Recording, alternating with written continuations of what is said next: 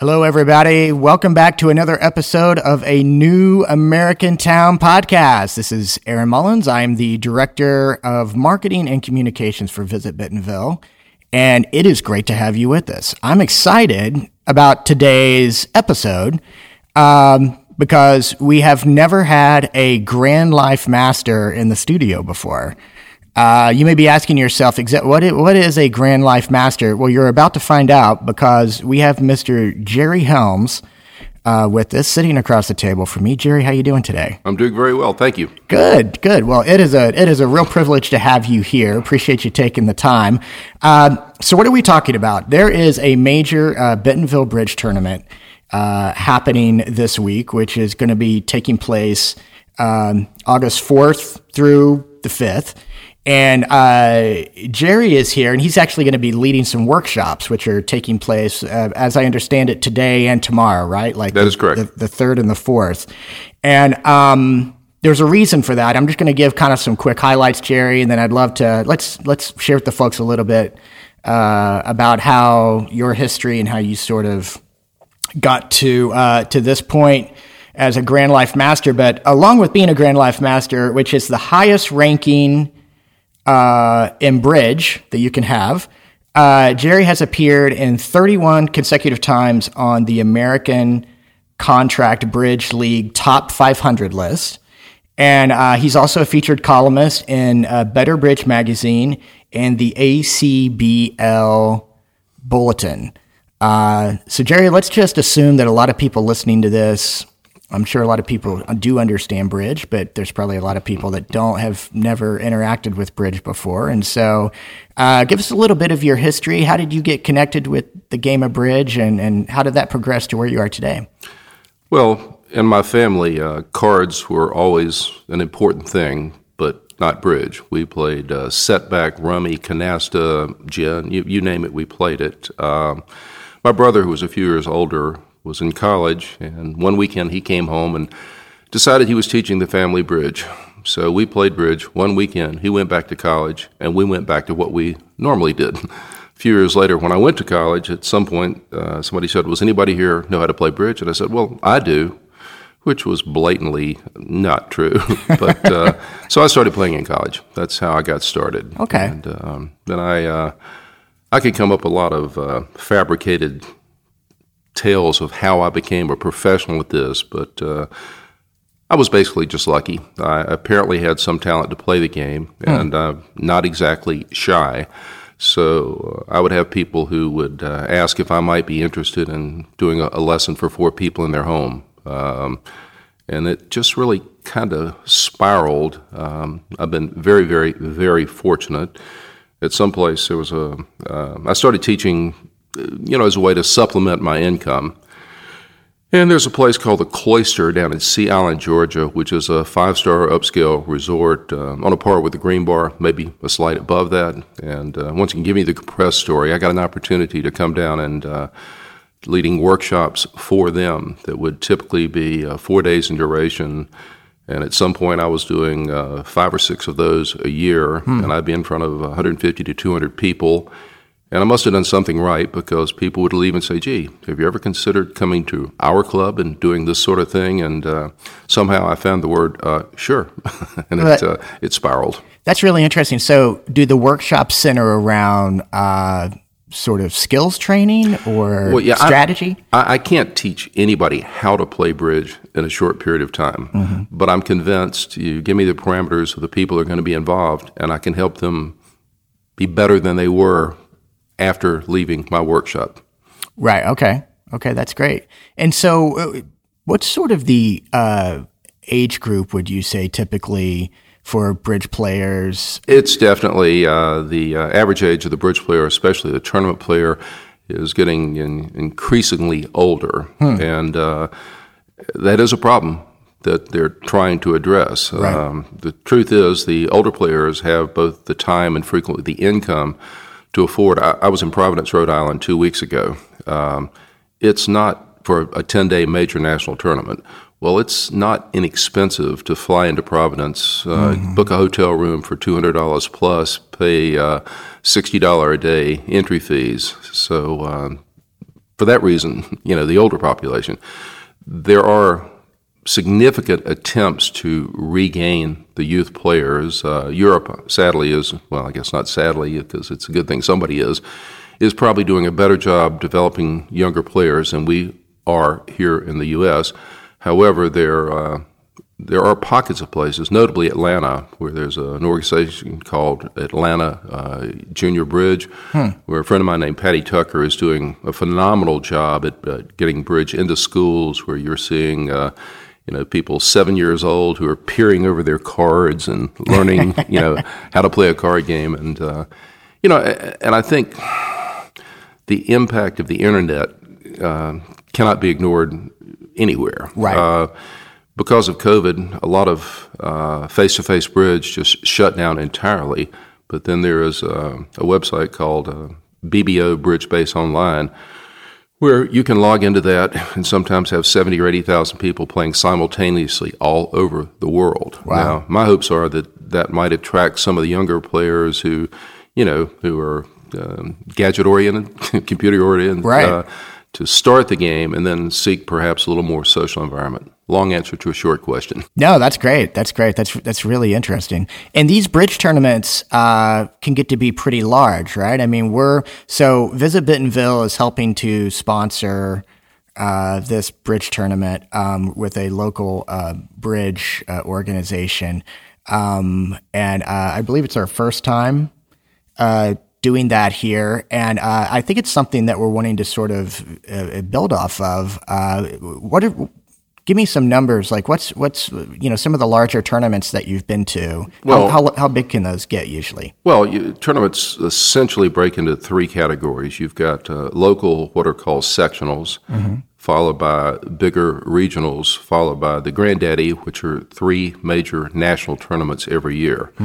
The tournament here is something of a hybrid. It's called a non-Life Master regional/open sectional. To achieve Life Master status, you have to accumulate a certain number of master points. Master points are awarded based on the size of the field, sometimes the strength of the field, and you have to reach, to be a Life Master now, I believe they've moved it up to 500 total points. But of those points, a certain amount have to be pigmented, called gold points. And gold points can only be won at regional or national tournaments. So the elusive gold point for many players was very difficult to achieve when they had to play in an open section against perhaps experienced players like myself. So they have started tournaments that are restricted. This tournament, anybody who is a non-Life Master can play in that regional, and if their performance merits, they can get some of the gold points, which is what they're striving for. But in terms of numbers, you'll probably have 30, 40 tables a day here playing. Wow. When I was in Providence, Rhode Island, you might as well call it a world tournament, because if you get to the final day of most national events, most of the names I can't pronounce. Right. But there would be thousands of people playing. Wow. It's just, it impacts on a city that's unbelievable. This will have an impact on your city because people are coming from all over to both just enjoy the game and to work towards a goal, which many people have for quite a long period. Absolutely, yeah, and that I think that was really the attractive piece to us. Hosting a tournament where we understood there were a lot of people that would travel in. This morning, as I was having breakfast, a lady from St. Louis that had been in a workshop I did 3 or 4 weeks ago came up and said hello and said that she had primarily come down because A, she needed the gold points, and B, she noticed I was going to be here. But so you're bringing people into your city for reasons that they wouldn't have otherwise. That's really fantastic. Really fantastic. So what would you say is the biggest draw for people to bridge? Because there's a lot of games that people could play, right? And spend the time on. Let's see if I can give you a couple of examples that might help you understand. Bill Gates, who most of us know who he is, and he's done a few things pretty well. I've heard of him. Has a full-time bridge tutor on staff for him personally, and really? Has had for the last 15 years. Warren Buffett was once quoted as saying that if they ever sentenced him to prison for any reason, as long as there were 3 other reasonably good bridge players there, he didn't think it'd be a bad thing. So it's, of course I'm prejudiced, but it's the ultimate card game. Yeah. unlike chess, if you and I both played chess, and I know how to men move, but that's about it. But if we played chess together and I'm better than you, I will beat you every time we play if I pay attention. Mm-hmm. Bridge, if I play with a partner, and that's a big key. You got to have a partner in bridge, two people playing. I don't care how good you are. If you can't bring out at least a certain level to a partner, you won't be successful. But you can never completely eliminate luck in bridge. You can minimize it, but you cannot eliminate it. And it's an ultimate study. I don't care how intelligent you are. I don't care how hard you work. You will never master the game because there's too much to it. A good friend of mine was a specialist in artificial intelligence, and he worked at creating computer games. And as a matter of fact, his biggest achievement, are you familiar with the game Go? It's a Chinese game. Mm-hmm. All right, it's even though it was originally played in the dirt with stones, it's one of the more complex games that's ever been.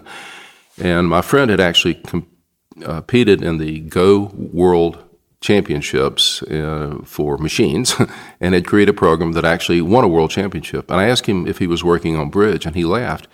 He said, it's impossible. Like on a chessboard, if there's a move to make, there's one that's better.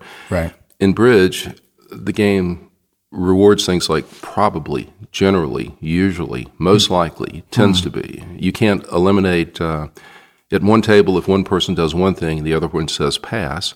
That's different than if somebody does something and the other person interjects into the auction. So there's too many variables to ever accomplish. So it's complicated, but it can be played at the base level just for fun in people's homes. People do it all the time. They're what I call closet bridge players. But then if you choose, you can continue to compete to the highest levels. And, once again, it's an ultimate game, I think. That's really interesting. And so how long do the games usually last? And this may be kind of a weird question, but I'm thinking about sort of the conversation. I mean, it seems obviously it's very strategic. There's a lot of thought that goes into it. And but once the game's over, the socializing, what are some of those conversations kind of? Well, the socializing typically would be something that would sound like you were listening to people in a foreign language. Board 7, did you lead a spade? Yeah, I did. Well, what happened? Well, he won the ace and dummy, and then he led a club. I don't know why he led a club. My wife has unfortunately been placed into situations where she's been amongst a lot of my friends who are experienced players. Yeah. And I still vividly remember when we were dating, one time I had some people over, and I found her sitting on the corner of a sofa, just sort of rocking back and forth. And I said, honey, what's wrong? She looked at me and said, these people talk funny. So the socializing after the game can be just like any other socializing. How have you been? What are you doing? Are you going to the game? But amongst the true players, the conversation centers on what happened. The games generally generate a sheet of paper that shows you all four hands of every hand that you actually played during that session. Yeah. So you can see what your partner held, you can see what your left-hand opponent held, what your right-hand opponent held. You can compare what happened at your table to somebody else's table, and you can say, well, how did you do that? That's so. That's why the bars need to be open after a bridge game. That's right, yeah. As a watering hole gathering spot. Note to all the Bentonville establishments. Exactly. Open your bars. That's exactly right. So I understand you've written a few books over the years. I have. As well. How many in total?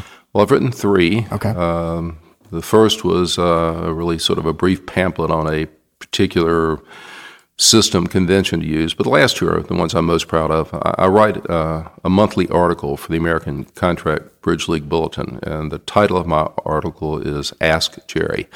I'm sort of like the Dear Abby for bridge players. So I get numerous questions that I then reply. I reply to every question I get, and I pick the best ones to put in print. So a few years ago, we decided to compile a bunch of my articles and turn them into a book. And it's kind of I think, funny side story. My assistant, who's been with me for about 20 years, thought this was going to be, really, really easy to do because it was just pulling them out and, almost stapling together. About 2 weeks into the project, she looked at me in total disgust and said, "You can't even plagiarize yourself." Well, I kept seeing ways I could have done it better. So anyway, one book is The Best of Ask Jerry, which is older articles. But the most recent one is one I'm particularly proud of. It's called Over My Shoulder. There was a oncologist who retired in Charlotte. His name was Tom Troutman. If he hadn't been busy being a successful doctor and family man and businessman, he'd have been a really good player. But instead, he was just a good player. Right. But he kept detailed notes of situations that he had encountered at the bridge table. He brought them to me, and we turned it into a book. So what you have is like 80 examples of what a real strong intermediate player did at the table. What did he lead? What did he bid? Did he move towards whatever? And he gave his logic and rationale to the action he took. And then, as if I was over his shoulder, I came in and weighed in on what maybe he missed or what might have been something he could or should have been thinking about. And it's, I think, a very effective teaching tool because, as we all know, a lot of people don't want to read a book. For some people, a chapter is a bit too much. Right. Well, this is a series of just 80 situations that are capsulized in no more than a page and a half. Each is independent on its own. So from a study standpoint, you can look at a scenario, see what he did, see what I thought, see a wrap-up, close the book, go to bed, come back next week, and look at the next one if you want to. So, yes. That's really great. That's really great. So a little bit more in bite-sized pieces. Yes, exactly. Yeah. And so where can people find these books? Where are they available? Well, you can buy them directly from me. I have a total self-serving website. It's really hard to remember, jerry@jerryhelms.com.